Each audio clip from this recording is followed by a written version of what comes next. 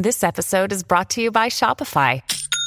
Forget the frustration of picking commerce platforms when you switch your business to Shopify, the global commerce platform that supercharges your selling wherever you sell. With Shopify, you'll harness the same intuitive features, trusted apps, and powerful analytics used by the world's leading brands. Sign up today for your $1 per month trial period at shopify.com/tech, all lowercase. That's shopify.com/tech. Speaking of books, when are you launching your book and any other future plans?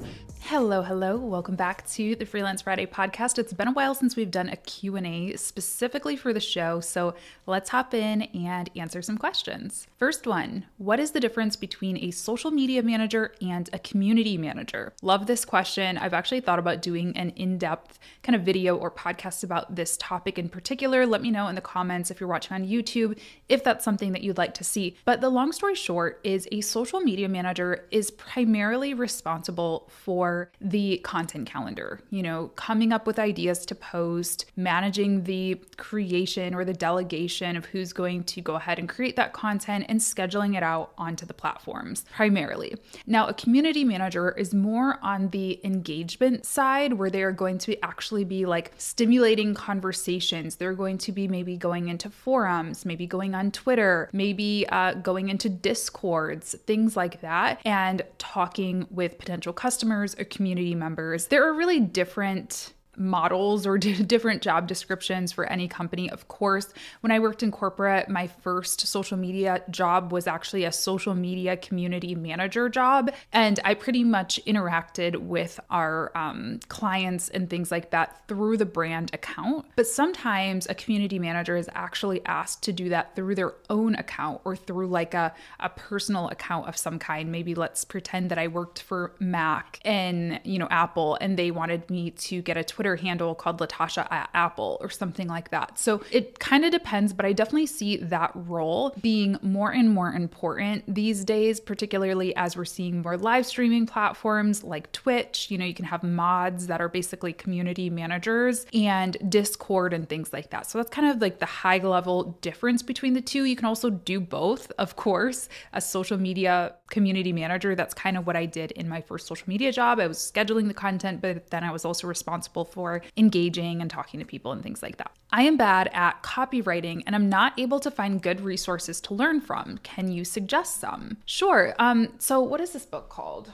It's called The Copywriter's Handbook. I will link it in the show notes. That's one of the first copywriting books that I really reached for when I was kind of first starting out in this industry. It is very specific towards writing for the web, which I found to be really important, writing blogs and social posts and ad copy and things like that. So if you're just looking for a book resource, definitely recommend checking out that one. As far as like courses or YouTube channels or anything like that, I don't know of a ton offhand. If you know of any and you're watching this, feel free to leave a comment on YouTube. I will say there's obviously like Ann Handley, there's Copy Hackers. Those are kind of some of the bigger ones. Also, Terry Schilling, he's been on this podcast actually. I'll try to find our episode and link it in the show notes. And he has a great Twitter account. I think he has some courses as well. So I really like him and I think he is really smart. He's always sharing tips and things like that. And Grammarly. I wish this was sponsored. It's not, but honestly, just for a really simple day-to-day kind of piece of education or knowledge check, I really recommend Grammarly. It is a browser extension. You just download it. It's free. I just use the free version at least. And even just the process of like getting those corrections and those suggestions for your day-to-day writing really, I think has helped me become a stronger writer overall. So it's not like a course that you're taking, but you're kind of learning on the job, if you will. And then lastly, I just thought of another resource. I haven't tried this one myself, but I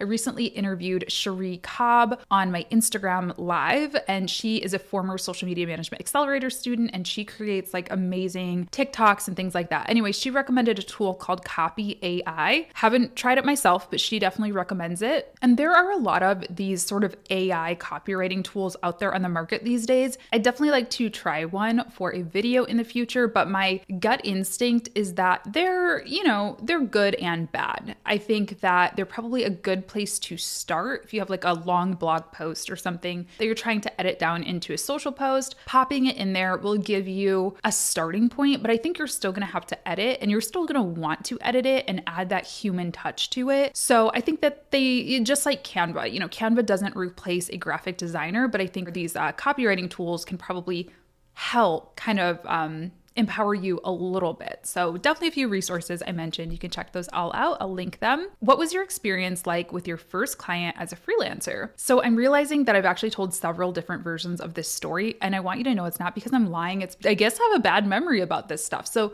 my first long-term ongoing recurring client was from Upwork, and that was a $20 a blog post gig. I did that for a while, and then it eventually turned into a social media copywriting job, which I really liked, which I also stayed at for a while. And that was really, my first freelancing. But I did do a freelance gig before that, and I totally forgot about it. So I went to school for film and video. I was working at a nonprofit as an intern at the time. My nonprofit, it shared a building with another nonprofit, and I kind of befriended, or this person befriended me who worked at the other nonprofit. Basically, it was a friend. I don't know why I had to do that long, convoluted story, but I met a friend at work, and they were a little bit older than me, so they were already out of college. And I had told them, of course, what I was studying and what I wanted to do. They had a friend who was an author who needed a kind of like a book promo kind of YouTube video thing shot for them. And so they threw my name out there, and the author wanted to work with me. And I'll be honest that my imposter syndrome certainly kicked in that moment, because I had never shot something that was not for school or for my YouTube channel. The author was big and important, so I definitely had a bit of imposter syndrome with that. I said, you know what, I'm just gonna go for it. I didn't even have a microphone for my camera. I was just using the in-camera microphone. I was not really a pro, but I went for it and I did it. And I think the video turned out really, really well, for the equipment that I had and the skill level that I had. So yeah, it was a good experience overall. It was scary. It was intimidating, but I just went for it. I knew that I knew the knowledge. I knew that I knew how to do it. I just needed to work up the courage to actually shoot it. And yeah, it was really, really fun. And I think it worked well for her, because the author's book actually got turned into a movie. So, I'm guessing she probably sold a lot of books. I'm not saying I'm responsible for that, but it is part of the process, right? Speaking of books, when are you launching your book and any other future plans? Okay, so writing a book is definitely an experience. I would say I'm probably a little over halfway done with my first draft. So if I really want to crank it out, I think I can be done with the first draft in the next couple months. My goal is really early summer to be in the editing phase, but I really don't know when I'm going to be putting it out into the world, because I don't know what I'm going to do as far as publishing yet. I haven't even went that far yet. I don't know if I'm going to be looking for a publisher, which means I'm going to have to look for an agent and all these things, or if I'm going to be self-publishing, which means I'm going to be having to hire an editor and a book designer and, do a lot of that launch work myself. I'm kind of torn, because obviously by self-publishing, I'm going to be doing everything. Working with a publisher is a lot easier from what I hear. You're doing a lot less of the hands-on stuff, but you also typically make a lot less. Unless you're some hugely important thought leader or whatever, you're not getting some six-figure book advance, So I have to decide, I think, if I want this to be more of a thought leadership piece, maybe get me onto some bigger stages, get me in some bigger boardrooms, and just use it as that and not really think so much about the revenue aspect, or if I want it to be a revenue driver and something that I'm actually selling and, trying to put into the business mix. But like I said, I'm not really letting myself get there yet, to be honest, because I'm really just trying to enjoy the process. I'm sure this is going against a lot of advice that I've read about writing books that actually sell and all that stuff. But this first draft is really for me. That's how I'm looking at it. I need to get these words out, and then afterwards I can kind of put on the commercial lens, put on the business lens and say, all right, Latasha, what's going to sell? What's going to make sense for your business? And so on. So long story short, I don't know. If you do want to follow along the book writing process, I haven't shared too much on YouTube just because I know that's not really what a lot of people are here for, but I did start a Substack, which is basically a blog/newsletter. I've been updating that every other week or so. It's just wordsareHard.substack.com. Please don't subscribe if you don't care. You're not going to get social media tips on there. It's legitimately me telling random stories from my life and sharing updates on how the book is coming along. So don't subscribe unless you truly want to, but you can find more there. Okay, as far as future plans, other future plans, we are wrapping up sales for the Social Media Management Accelerator round 3 right now. So you officially have 1 week. If you'd like to be part of the 3rd cohort, you have 1 week from the date of this podcast going live to secure your spot. So I'll make sure to leave that link in the show notes for you. Love that course so much. It's 8 weeks. It's really interactive. It's just so much fun, and seeing the transformations happen of people who are just wanting to become social media managers or who are really struggling with their day-to-day workflow, and then seeing them graduate and just have so much more knowledge and so much more confidence is truly a wonderful thing. Then after that, I'm actually planning on kind of a fun little passion project. I've been talking to you all on here a little bit about how I really want to do some more stuff with video. I'm really passionate about video. It's a big part of my business, a big part of why the business has been successful. So I really want to help you all create some long form videos as well. So stay tuned for that. I'm working on kind of like a little hybrid between a course and like a accountability group, a challenge, if you will. So stay tuned. There's going to be maybe a fun little collaborative element too, which I'm really excited about. I think it'll be a really fun project. And then after that, like that's all I've got planned out so far. I don't even know what the fall is going to look like or the winter, but that's already a lot. Speaking of, how do you balance exploring new ideas versus staying focused, i.e. new business revenue streams?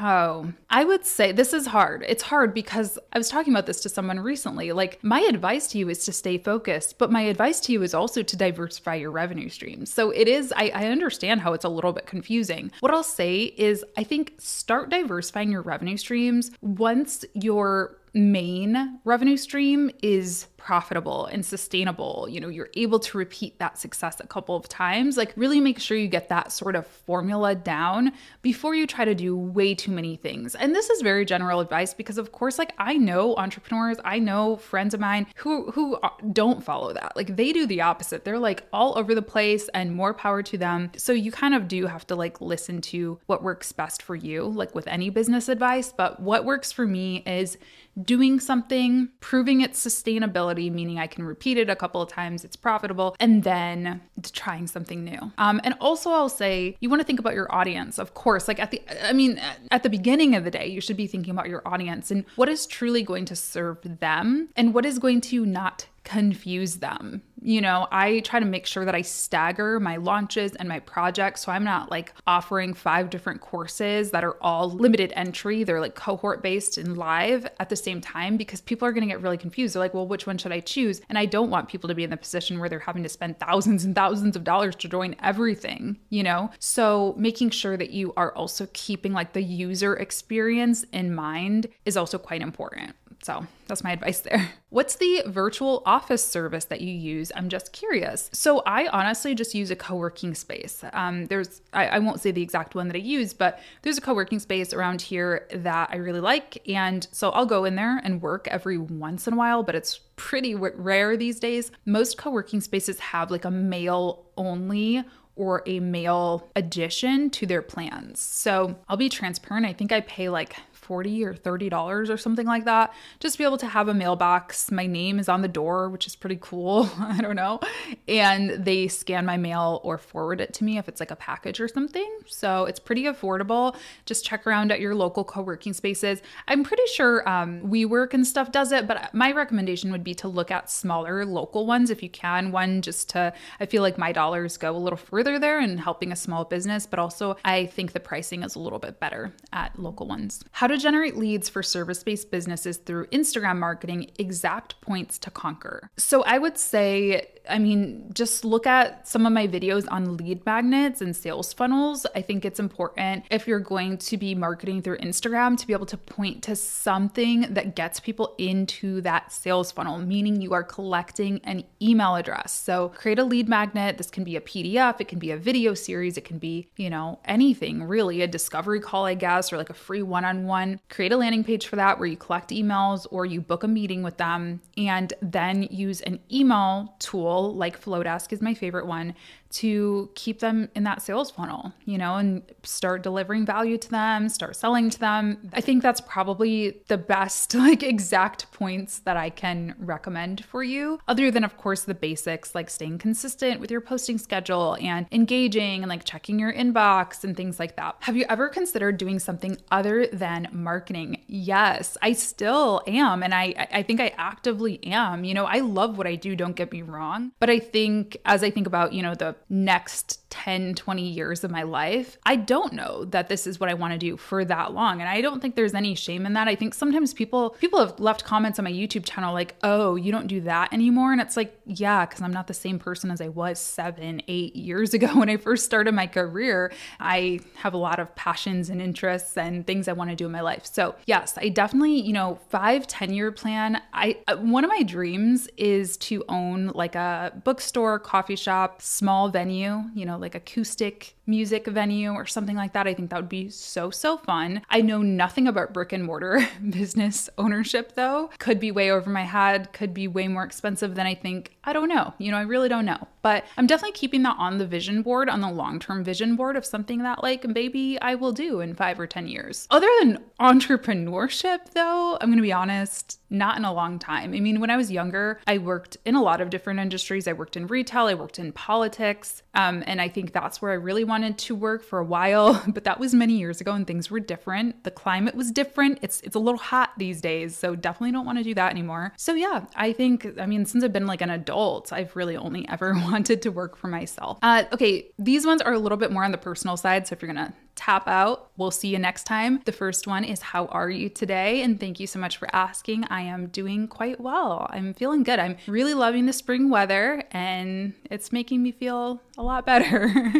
What keeps you motivated to work so hard? The thing I want to say about this is I do work hard, but I don't work like so hard. And this is something I've really been challenging myself to do over the past, year and a half or so, is not work so hard. So yeah, I do definitely work hard, but I also take breaks and I work hard at letting myself relax and enjoy life. But who I work so hard for, or what keeps me motivated to work hard, honestly, is like my family, particularly my nephews and my niece. I just think like knowing that they're watching, they're so observant and they just like tell me stuff about myself that I forgot I said or did. And I'm like, oh my gosh, they're watching me, So I think it's really important for me to be a good role model for them. They have a lot of great role models in their lives, but I want to be another one, especially when it comes to career. And I think just like my future in general and my family's future as well. I really don't want to have to be like hustling into my way later years. That doesn't sound fun. It doesn't sound healthy. I want to, work hard now when I'm younger, when I have a lot of energy, when I have more time, so that I'm able to enjoy my life a little bit more in the future. Are you watching the Elizabeth Holmes show? Yes. I don't watch a lot of TV, but I had to watch this show. It's on Hulu. If you haven't seen it yet, please tune in. It's fascinating. I think it's really well done as a show, but also, it's just really fascinating. It's a fascinating like look into Silicon Valley culture in like the early mid 2000s. It's kind of creepily accurate. I've never like worked in Silicon Valley, but a lot of my startup founder people that I know are so like that in their own way. Like, no, they're not all frauds, but there is definitely this startup culture of like making yourself appear more important than you are. And, kind of like these little white lies to get into certain rooms or to get access to certain people to fund your projects.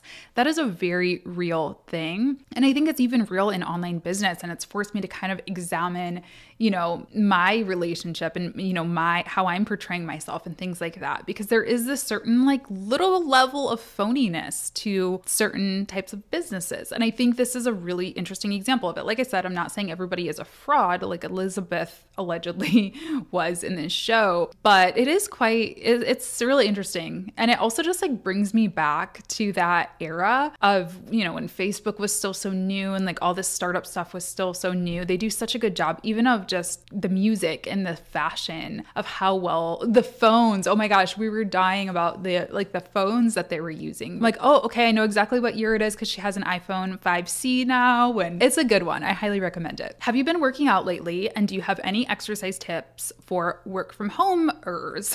You've been looking great. Thank you so much. That's so nice. No, I am not a gym rat by any means. I so wish I could be one of those, gym baddies in like the, workout outfit looking cool. That's just not me. I hate working out. I hate not being able to breathe. I hate sweating. I really do not. So my tips on this, and also like to answer the question, maybe what you're seeing, if you are seeing a difference, I don't really like weigh myself or anything like that, is probably what I've been eating, which I've been vegan for about a year now. And I definitely have noticed a change in myself since that. But my advice for working out is honestly like do what you know that you can do. And for me, I really love to walk. And so I walk every single day. Some days I walk for a really long time. Some days I'm just walking around the block. But if you know that you are not a person who likes to work out like myself, like move your body in the way that you know that you can commit to. Even like this weekend, we hung out with my nephews and we were just like playing catch in a park. Like that's fun to me. I was like, oh my gosh, we need to play kickball next time. That sounds really fun. So if you need to like gamify it or whatever, like play with your kid, play with your nephews, play with your dog, that counts. I think sometimes we feel like unless we're going to the gym and like pumping iron, it like doesn't count as working out, but you know, it does. It counts as moving around. And that's, I think, really what most people need to be healthy. Now, obviously, if you have these, you know, intense fitness goals, being like super ripped or whatever, like that's never been my goal ever. I just want to be healthy and feel confident in myself. But yeah, to achieve those things for me, it's mostly just about eating right and moving at least once per day. All right, last question. What was middle school Latasha like? And I love this question, obviously for selfish, like nostalgic reasons, but I also love it because one of my pieces of advice to people when they're trying to figure out what the heck to do with their lives or their careers, at least in the moment, is like, think about young you. Really, young you knew, like young you gravitated towards certain things naturally. Young you was good at certain things naturally. And I think that looking back to times when maybe we were the happiest or when we felt the most free can really be helpful. And for me, one of those times was definitely middle school. I loved middle school. I think it was my favorite like era of school. High school started to get a little too real. You know, life started to get a little hard. I got my first job and stuff. Elementary school, you're still very much a kid, but like middle school, I felt like I really started to come into my own, felt, you know, a little more grown up, but not too grown up. So anyway, I'm going to see if I can find some pictures. I was a drummer. I played drums. The first song I ever learned how to play was Iron Man by Black Sabbath. I was in jazz band at school, but like we also played rock and roll. And rock and roll, why did I say that? As far as music, I was listening to a lot of like post-punk and metal. I wore like bondage pants and, you know, band hoodies. Like all black, only black ever. I would say I was goth, but I think I was mostly more like a poser. What else? I had two best friends. I've never had like a lot of friends, but I did have two best girlfriends. So we were like a little squad. That was fun. They weren't goth. They were like normal and thought I was kind of weird, but they still loved me anyway. I also started writing during this time. I started writing poetry, which is weird because I don't write poetry. Like I haven't written poetry in years. But yeah, I think I was actually kind of good because my teacher like submitted some of my poems to a magazine, which was pretty cool. But yeah, I think those were like the big personal attributes about me in middle school. What else did I do? Yeah, I think drumming was really my life. Like I really loved playing drums. All right, I'm gonna ask you all kind of a selfish favor here. If you're watching on YouTube, these videos tend to do usually pretty well in terms of views, but I usually get like no comments. So please leave me a comment, help me out with the algorithm here. Let me know if you have anything interesting to share. Actually, like let me know what you were like in middle school. This is what I actually truly want to know. And my selfish ask for the podcast listeners, if you want to go ahead and rate and review the show, it would mean the world to me and helps other people find our community and join it and learn from the show as well. And yeah, I hope you all enjoyed this episode. It was kind of fun. And I hope I will see you back here next Friday for a new episode. Thanks for tuning in. Bye.